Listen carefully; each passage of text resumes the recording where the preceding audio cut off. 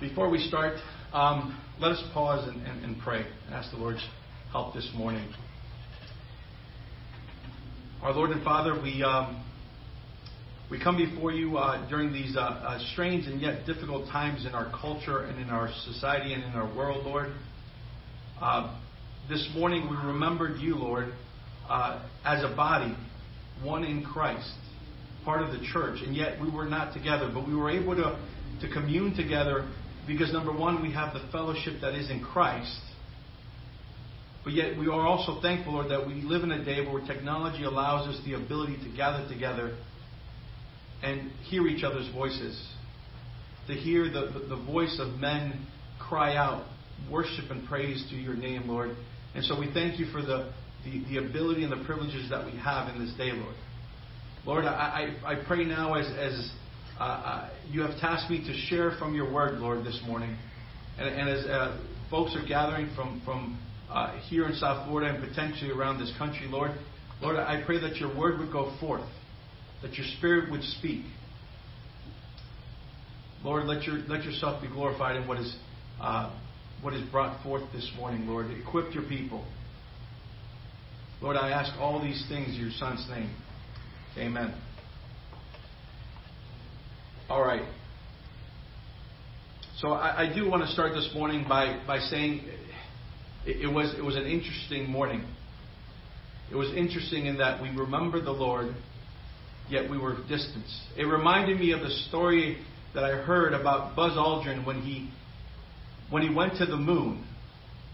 When they were sitting in the capsule waiting on the surface of the moon to go out, and they were waiting for a specific amount of time, he took it upon himself to break out the cup and the bread and to remember the Lord there on the surface of the moon, as far as he was from humanity.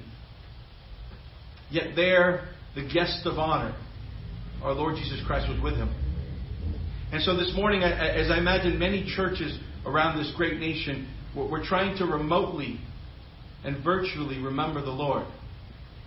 Never forget that our Lord is with us. The guest of honor was always there. And for that, we're thankful and we praise him. Now, I know that there are folks from other meetings joining us in this Facebook Live. And so I do want to preface my message by saying that here at Boulevard Bible Chapel, we have been consecutively going through the parables of our Lord Jesus Christ. So if you tuned in last week, we had our brother Micah Tuttle, where he had liberty to speak on whatever he had. But starting this Sunday and moving forward, we're going to continue with our study in the parables. So I would ask you to join us in our study to the parables. And this morning, we're going to be studying the parable of the minas. And it's found in Luke chapter 19, verse 11. So I would ask you, if you have your Bibles, to turn to Luke chapter 19, and we'll begin reading at verse 11. I'll give you a moment to turn to it. Luke chapter 19, beginning at verse 11. The Word of God says, "Now as they heard these things, he spoke another parable, because he was near Jerusalem, and because they thought the kingdom of God would appear immediately. Therefore he said, a certain nobleman went into a far country to receive for himself a kingdom and to return. So he called 10 of his servants, delivered to them 10 minas, and said to them, do business till I come. But his citizens hated him and sent a delegation after him, saying, we will not have this man to reign over us. And so it was, when he returned, having received the kingdom, that he then commanded these servants, to whom he had given the money, to be called to him, that he might know how much every man had gained by trading. Then came the first, saying, Master, your mina has earned 10 minas. And he said to them, well done, good servant, because you were faithful with a very little, have authority over 10 cities. And the second came, saying, Master, your mina has earned you 5 minas. Likewise, he said to him, you also will be over 5 cities. Then another came, saying, Master, here is your mina, which I have kept and put away in a handkerchief. For I feared you, because you're an austere man. You collect what you did not deposit, and you reap what you did not sow. And he said to him, Out of your own mouth I will judge you, you wicked servant. You knew that I was an austere man. I collected what I did not deposit, and reaping what I did not sow. Why then did you not put my money in the bank, that at my coming I may have collected the interest with it? And he said to those who stood by, Take the mina from him, and give it to him who has 10 minas. But they said to him, Master, he has 10 minas. For I say to you that to everyone who has will be given, and from him who does not have, even what he has will be taken away from him. But bring here those enemies of mine, who did not want me to reign over them and slay them before me. May the Lord bless the reading of His Word this morning. I am amazed as God's sovereignty that the Lord would place me to study this parable at such a time like this. One of the main points, one of the main paramount principles found in this parable is incredibly applicable to today, in the day in which we live in today. Yes, we're going to talk about the context of the parable. We're going to talk about the purpose of the parable. And we're going to talk about the meaning of the parable. But I don't want you to walk away without the application of the parable, which is for you and I today. Every single person upon this earth is in this parable. Whether you're a believer or an unbeliever, you're in this parable. And you have a responsibility, a duty in this parable. And I will get to that in a moment. First, let's look at the context of the parable. First, we read that this parable here follows the story of Zacchaeus. And Zacchaeus lived in Jericho. And you know the story, that Zacchaeus was wanting to see Jesus. And because he was short of stature, he would go ahead in the path and he would climb up a sycamore tree and he would look for Jesus. One who was a chief publican, or could be called the chief sinner. And yet our Lord would walk the path and would stop before the chief of sinners. And he would say, Zacchaeus, come down, for I must dine with you today. The amazing thing is that here is Jesus, the Son of God, gracing the roads of Jericho. Now, what's the significance there? Jericho was a cursed city. If you recall, the Lord cursed Jericho.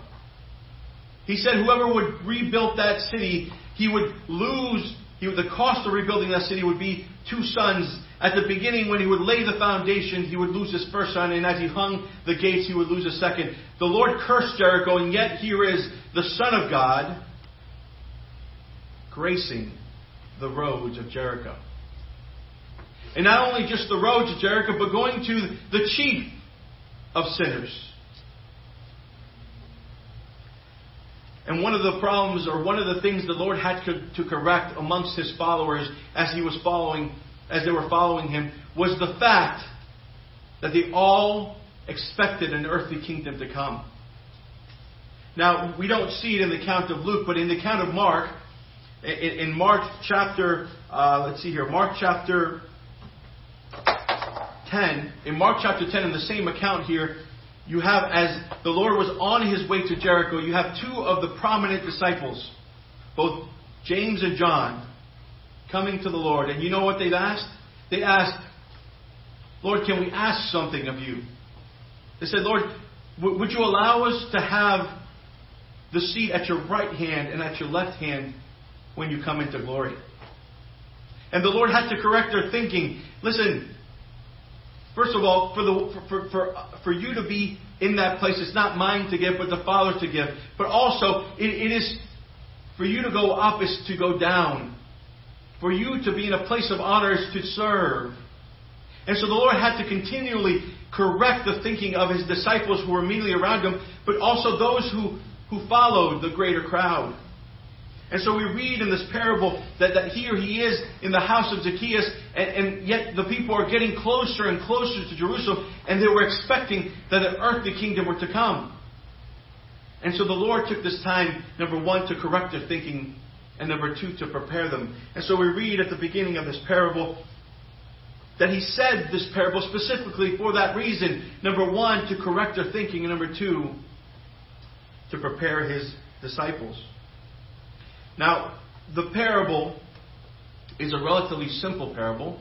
It's an allegory. We can very quickly and easily understand who the characters are and who they represent. Now, in here we have three main characters. First you have the nobleman. Then you have the servants. And then you have the citizens. Now, from the context of this parable, we clearly see that the nobleman, the Greek word of the nobleman is one of noble birth, one of significant, of special, of priority of birth. There is no greater than Jesus Himself. And so we see the nobleman represents Christ. The servants, the 10 servants, represents His disciples, represents His followers, represents His children. And lastly, we look at the citizens. The citizens represent the world. The citizens rejected Jesus Christ while He was here on earth. And they will reject Him again in a future date when He physically comes upon this earth. But yet, even though He is not here today, they still reject Jesus Christ as Lord. And so we understand what these principles or what these characters represent to us.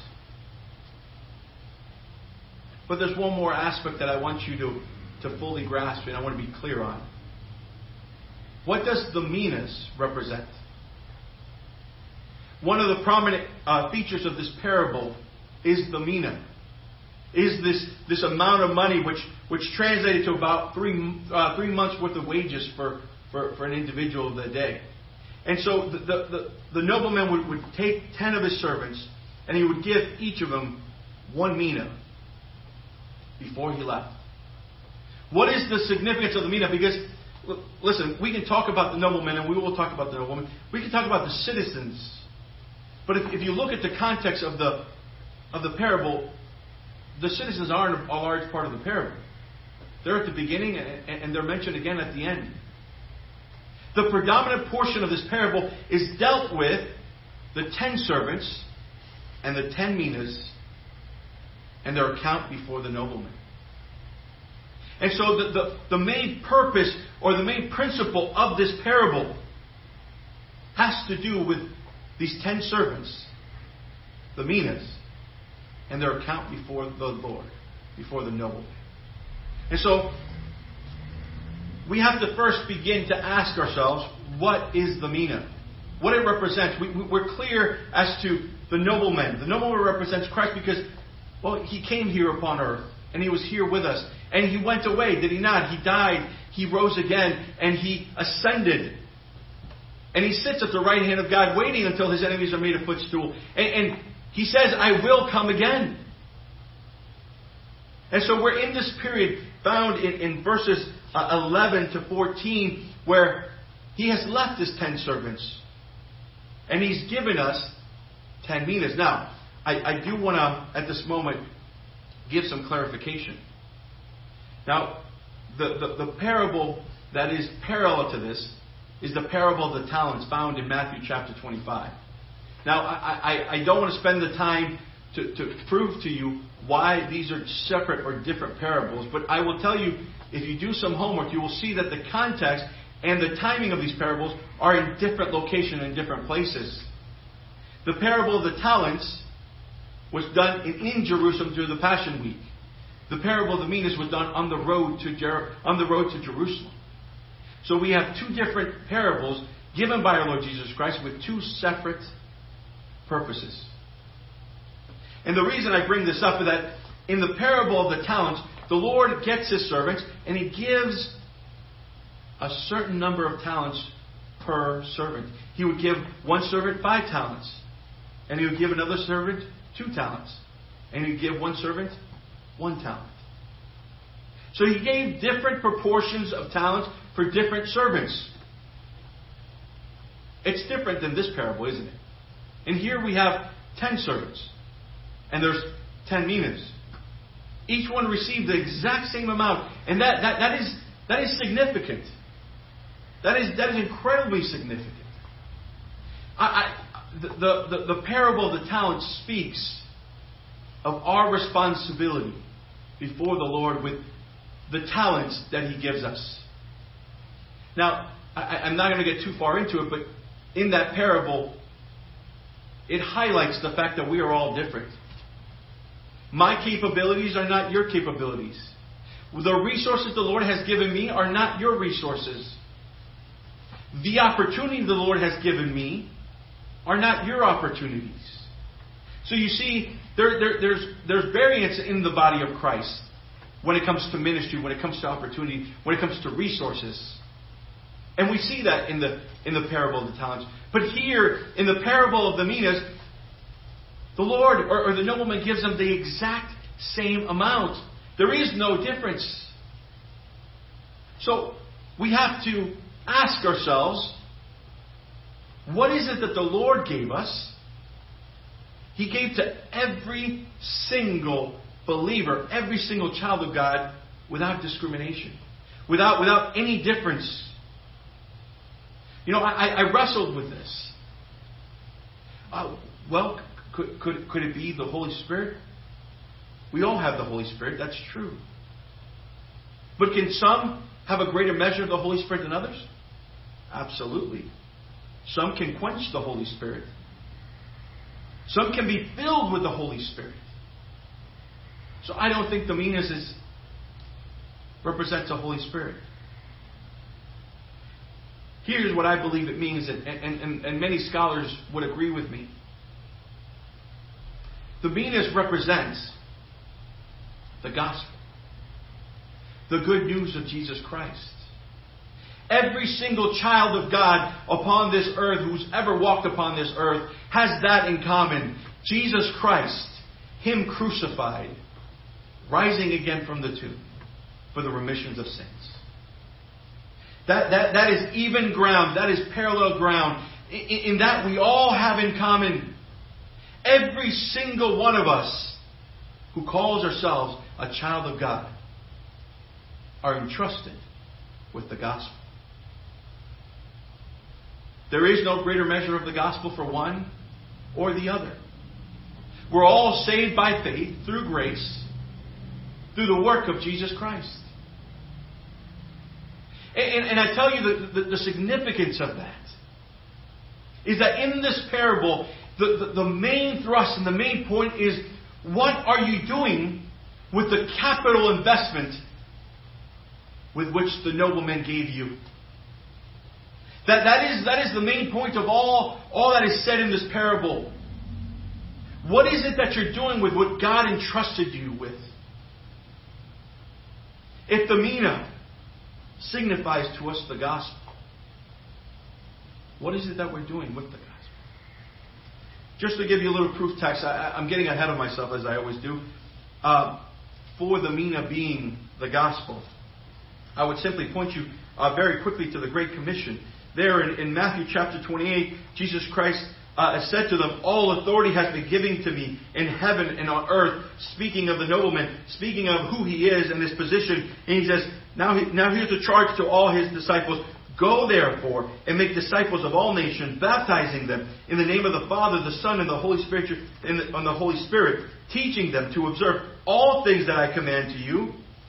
And lo, I am with you always, even to the end of the age. Every single believer, every single one who calls himself a children of God is given that charge. I would also point you to 1 Corinthians chapter 1 Corinthians chapter 3. Where Paul would say to the Corinthian church, be careful what you build upon that foundation, which is Jesus Christ, where no other foundation could be laid. The one thing that every believer has in common is Jesus Christ, is His gospel, is His truth. And so that's why I titled this message, the phrase there at the end of verse 13. The charge of the nobleman to his servants is, do business till I come. Do business till I come. You see, we're in this in-between period. The Lord has come. The Lord was lifted up. And the Lord rose again. And He sits and He waits. And we're waiting for His return. We're waiting for His kingdom to be established. And our charge is to do business until He comes. Now, I do want to point a couple things out. Number one, the number 10. Now, I don't want to get too caught up in the details and read too much significance into everything, but the number 10 is a number of completion. The number 10 would represent all believers, all Christians, the totality of the church, those who serve Him. And thus He gave them all the same capital investment of the gospel. Secondly, we learn that they're to trade, they're to do business in a world that's hostile to their master. The world was hostile to Jesus Christ while He walked upon this earth, and the earth is hostile to Him today. And the world will be hostile to them in the future. All the way to the very end. Humanity will be hostile and will reject their king. And so we should not be surprised. We should not be surprised that as we go about spreading the gospel, go about the business in which Jesus entrusted us to do, that there will be opposition. That there will be persecution at times. We are all charged with that task. Now, the next section of the parable has to do with the accountability. And the majority of the parable has to do with the accountability. And this is where my heart is. This is where I want you to dwell in your hearts. The importance of this. For when the nobleman returns, he calls upon all his servants to give an account of what they've done. And we read, starting at verse 15, how each one went before them. And I want you to look very specifically at the wording, because it's a beautiful lesson to you and I. It says that when he called the first one, it says that the first one came and saying, Master. Now listen to these words. He says, Master, your mina has earned 10 minas.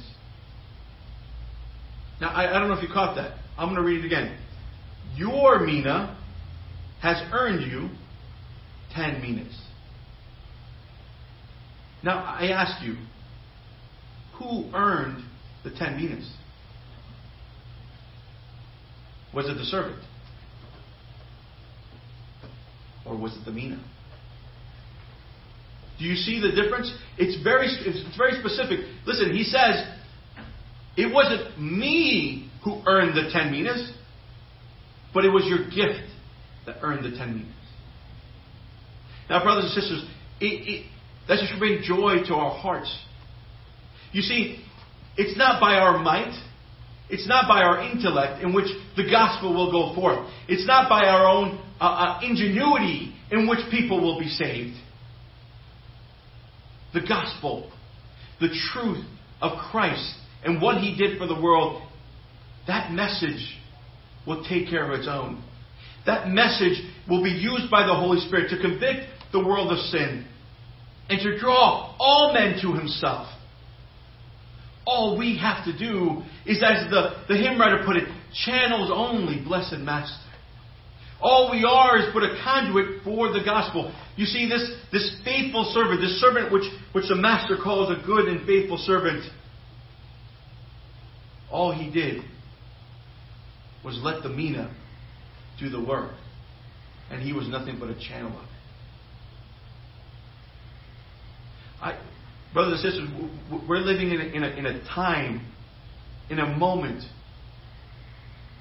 in which this is paramount. Listen, if we as individuals grappled and understood the truth, the fact that the capital investment of the gospel which the Lord gave us is our primary duty. That if we understand that as churches, as local bodies of Christ, as local representations of Christ here upon this earth, that our primary purpose is the gospel, it would drastically change this world. I keep saying this phrase, capital investment. And some of you may not like it, but that is what it is. The Lord has given us this investment, and we are to do business with it. We are to spread it and let it multiply. As a church, as a local body, we're supposed to do it at a wholesale level. But do you know, as individuals, you have your own storefront. As individuals, you have your own kiosk. You have your own responsibility to do business with that mina which the Lord has given you. It's not left to preachers. It's not left to elders. It's not left to missionaries. It's not left to the clergy. But it's for every single saint, for every single child of God to do business and invest the gospel in those around us. Brothers and sisters, my main point that I don't want you to walk away with this morning. We live in a world right now that the people around us are frightened. There's fear. There's genuine fear. There's genuine concern for their eternity. Brothers and sisters, I will quote to you the words given to Esther. You are here for such a day as this. I understand that we were to have social distancing, but we all have phones. We all have computers. There's many ways to connect to people. We have to be about our Father's business. I'm excited to see what the Lord does with this. Just consider this, and this is a completely side note, and forgive me for my bunny trail. Whenever the Lord causes His church to disperse, He causes great things to happen. In the book of Acts, when great persecution came upon the New Testament church there in Jerusalem, and the church was dispersed, and we see what? We see the gospel no longer in Jerusalem, but we see it in Samaria. And there Philip would see in Samaria Samaritans being saved, and the Holy Spirit being coming down upon them. And from there, from Samaria to the Gentiles. And so I would say this, as we are all separated, as we are all in our own little islands, the Lord has given us a sphere of influence. The Lord has given us people in which that He has tasked us to give the gospel. It is the main reason. Brothers and sisters, I don't know how to stress that enough. And I'm not saying this as I have mastered this. I'm saying this to my own self. 1 Peter chapter 3:15 declares and calls to every believer to be ready in season and out of season, to share with those around us when they look upon us and see the hope that is in us, with meekness and gentleness. That is why we're here. Are we not the light of the world? Are we not salt upon this earth? Let us not forget that the primary reason, the primary calling of every believer is to spread Jesus Christ and what He did for us on the cross. And so we have two servants who were faithful. One, he says, Master, your mina has given you 10. Second, Master, the same exact wordage, your mina has produced you 5. And then we come to the sad testimony of the last one. Here you have this servant who says, Master, here's what you gave me. Not one bit less, not one bit more. I kept it perfectly safe. I tucked it away, I wrapped it in a handkerchief, and I kept it safe. Now listen, I want you to listen to the words of this servant. He says, I did this because you're an austere man, he says. Austere being sharp, rigid, stiff-necked, hard person. Because you're a hard person, he says. You seek to collect where you have not deposited. You seek to sow where you have not reaped.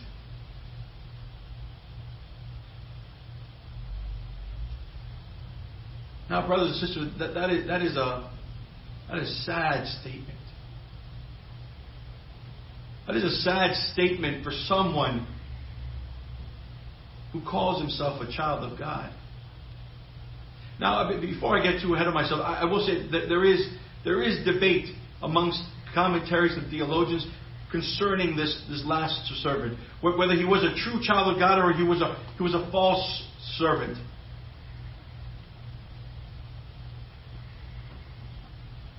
I would tell you from my own personal studies, I believe that he is a true servant. I believe he is a child of God. And I'll explain to you why, but what a sad statement by an individual who calls himself to be a child of God and yet have such a view of his God and Savior.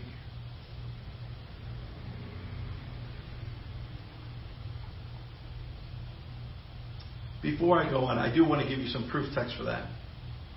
Why I believe he is a believer. Number one, I would point you back to 1 Corinthians chapter 3, there where he describes the scene of the judgment seat of the Lamb, the Bema seat, where he says, be careful what you build upon this foundation, whether wood, hair, stumble, or gold, silver, or precious stones. He says, what we do upon this earth matters. What we build upon Jesus Christ matters. Because one day, before the Lord Himself, the totality of what we did upon this earth will be tested. And will be tested with fire. And he says that once everything that's going to burn is going to burn off, he says if there's anything left, there will be a reward. And we see that here, don't we? We see that those who labored and were faithful, they produced. They were fruitful. But here you see one who was lazy. Who didn't seek to know God. And it says in 1 Corinthians chapter 3 that those who go before the judge and everything gets burnt up and there is nothing left. It says that they will suffer great loss. It says here in verse 15, it says if anyone's work is burned, he will suffer loss. It says, but he himself will be saved, yet as though through fire. And just one more proof text to give you as in regards to this with a lazy servant. Can a believer be so skewed in his thinking? Well, I will point you to 2 Peter chapter 1 verse 9 where it says where it gives this list of attributes you should add to your knowledge, virtue, perseverance, and so forth. It says, if he who lacks all these things, he says, they become short-sighted, even blind, and have forgotten what he was cleansed from, his old sins. So can a believer become so skewed and so far from the Lord? Yes, they can.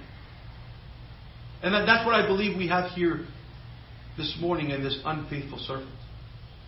Number one, he looked at his Savior as a hard man. Now, you may say, oh, brother, I don't know anybody like that. Saints, I would beg to differ. There are many people in Christendom who call themselves Christian, who would tell you that some of the things in the New Testament, some of the things in the Bible, they're hard. They're difficult. They don't match what I see in my society. They don't match what I see in my culture. The Jesus that you're showing me from the Bible, it's not what I want. He asks too much.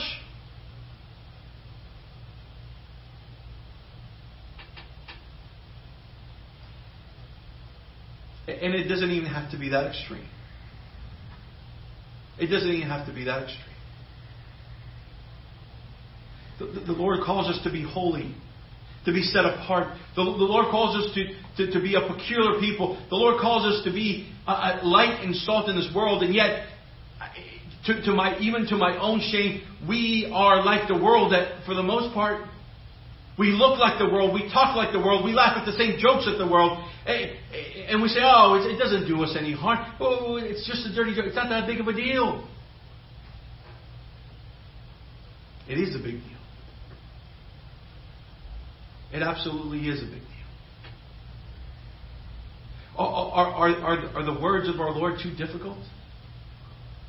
Is He too harsh of a taskmaster? Lord, help us to search our own hearts in these matters.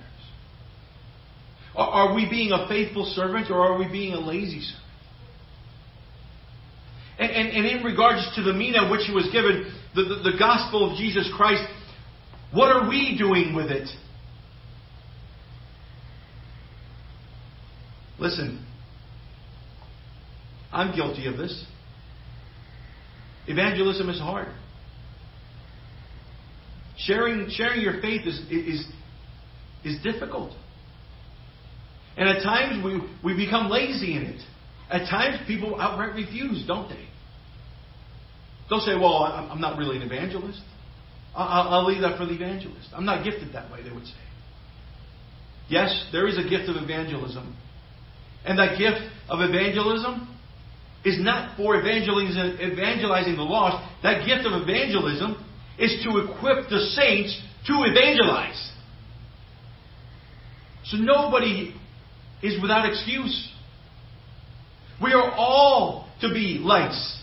We are all to evangelize. The Lord has put you in the work in which you're at. The Lord has put you in the school that you're at. The Lord has put you in the community that you're at.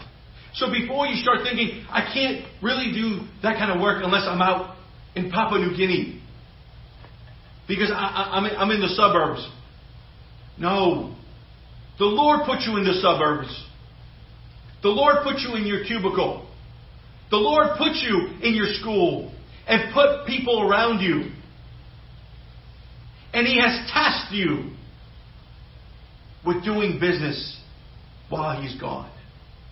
He has tasked us with the good news of Jesus Christ. Are we being lazy with this gospel? Are we being negligent? Lord, forgive us.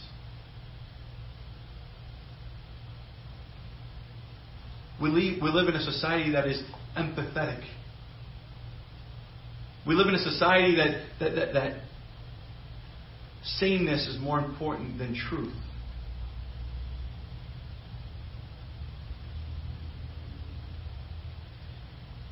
I would ask you this.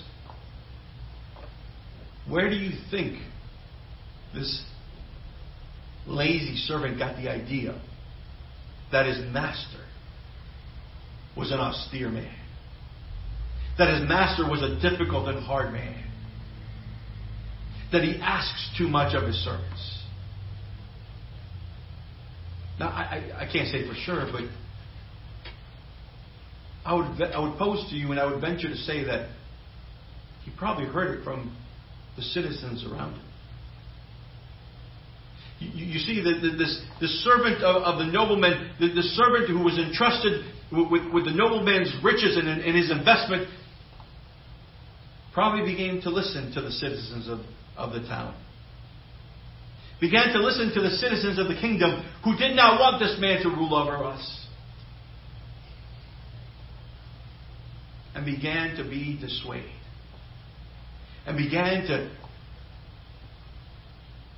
listen to the world instead of to listen to his master. Are we listening to the world? Are we listening to this world around us which says there is no truth? There is no right and wrong.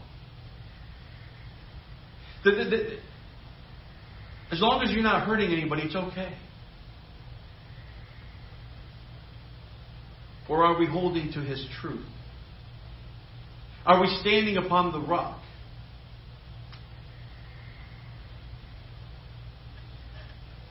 Sadly, we see what happens to this lazy servant. The Lord judges him by his own words. Actually, let me back up here a second.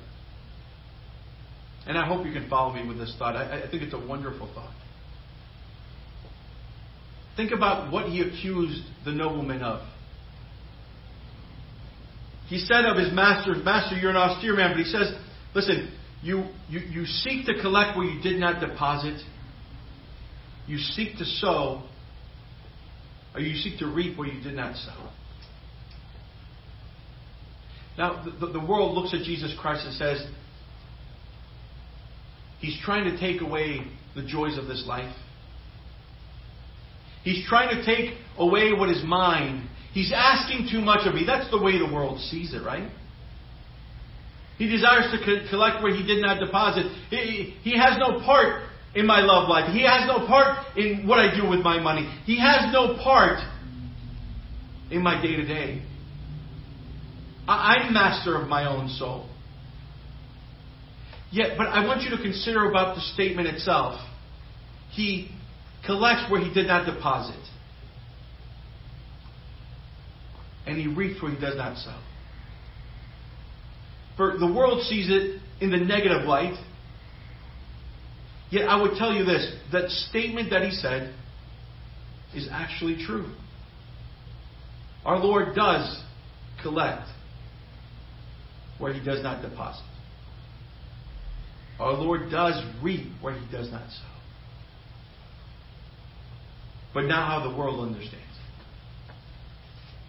Where did our Lord collect where he did not deposit?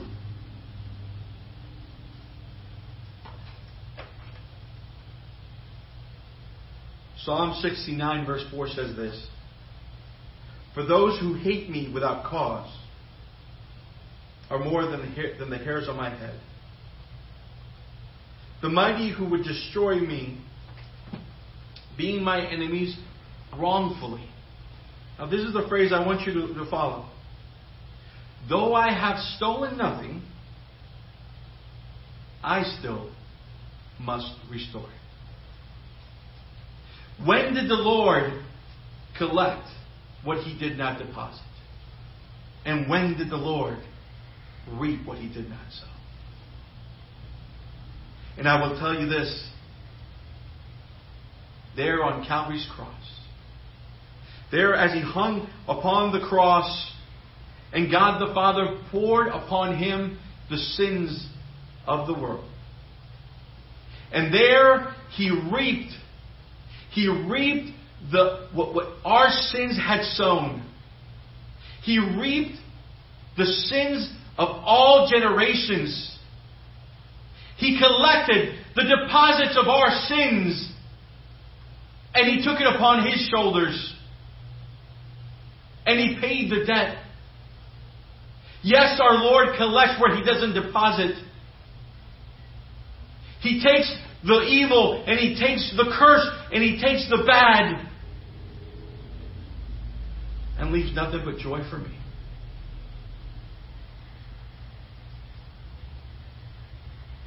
Oh, how the world does not understand it. Yet, it was His servant who thought that. Let us never forget who our Lord is. Lastly, we see the principle of reward in heaven. He who has will be given more. And he who has not, whatever he has will be taken away from him. And that is true. That will be true in the kingdom of heaven, and that will be true here upon this earth.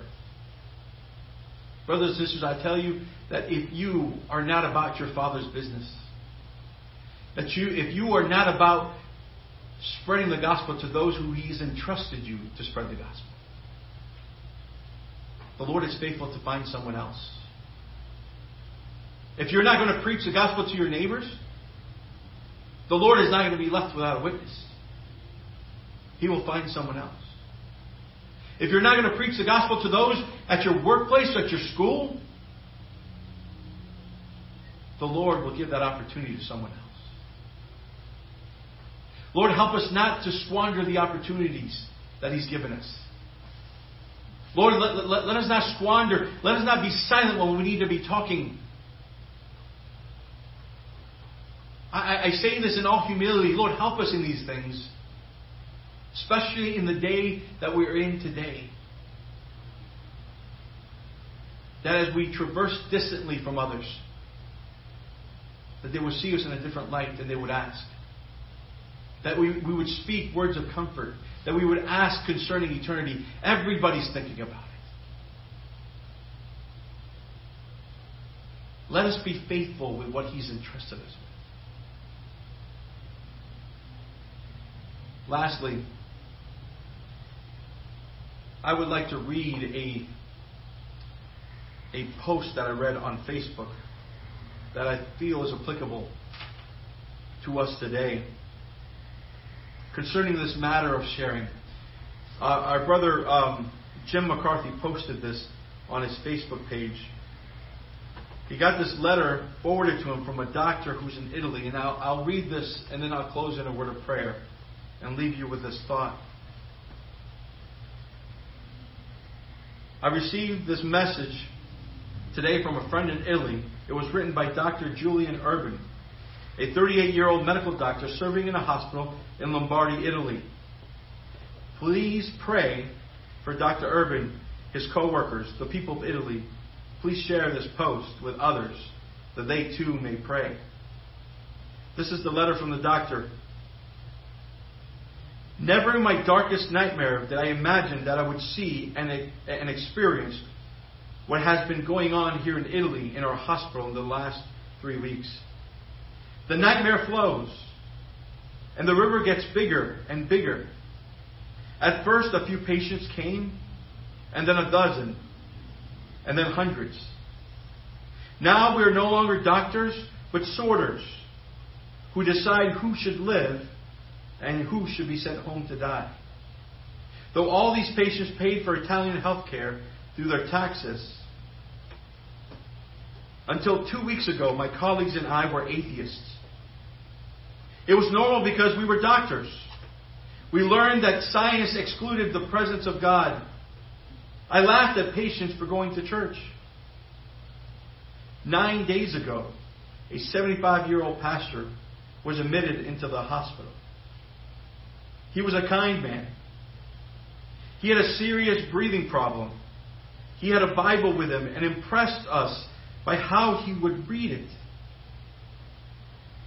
How he would read it to the dying as he held their hands. We doctors were all tired, discouraged, psychologically and physically finished. When we had times, we would listen to him. We had reached our limits. We can do no more. People are dying everywhere. We are exhausted. We have 2 colleagues who have died and others that have been infected. We realized that we needed to start to ask God for help. We do this when we all have a few free minutes. When we talk to each other, we cannot believe that though we were once fierce atheists, we are now daily in search of peace. Asking the Lord to help us continue so that we can take care of the sick. Yesterday, the 75-year-old pastor died. Despite having over 100 deaths here in 3 weeks, we were destroyed. He had managed, despite his condition and our difficulties, to bring us peace that we no longer had hoped to find. The pastor went to the Lord, and soon we will follow him if matters continues like this. I haven't been home for 6 days. I don't know when I ate last. I realize my worthlessness on this earth. I want to use my last breath to help others. I am happy to have returned to God while I am surrounded by the suffering and death of my fellow men. Do business. Do business till I come. Let's pray. Our Lord and Father, we ask for boldness. Lord, we ask for help.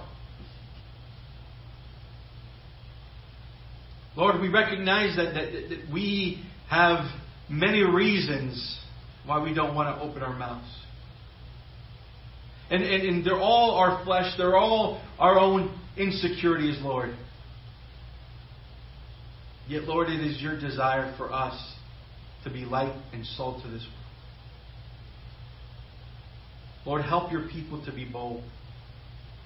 Help your people to share the hope that is within them. Lord, during these difficult times, during these dark times upon this world, as people fear for their lives, fear for the lives of their loved ones, Lord. Lord, we pray that your gospel would go out. Use your people in a mighty way. Lord, help us. Lord, as Paul did, Lord, we pray for the opportunity. We pray for boldness and the opportunity to share the gospel. Lord, help us in all these things. In the name of our Lord and Savior Jesus Christ. Amen.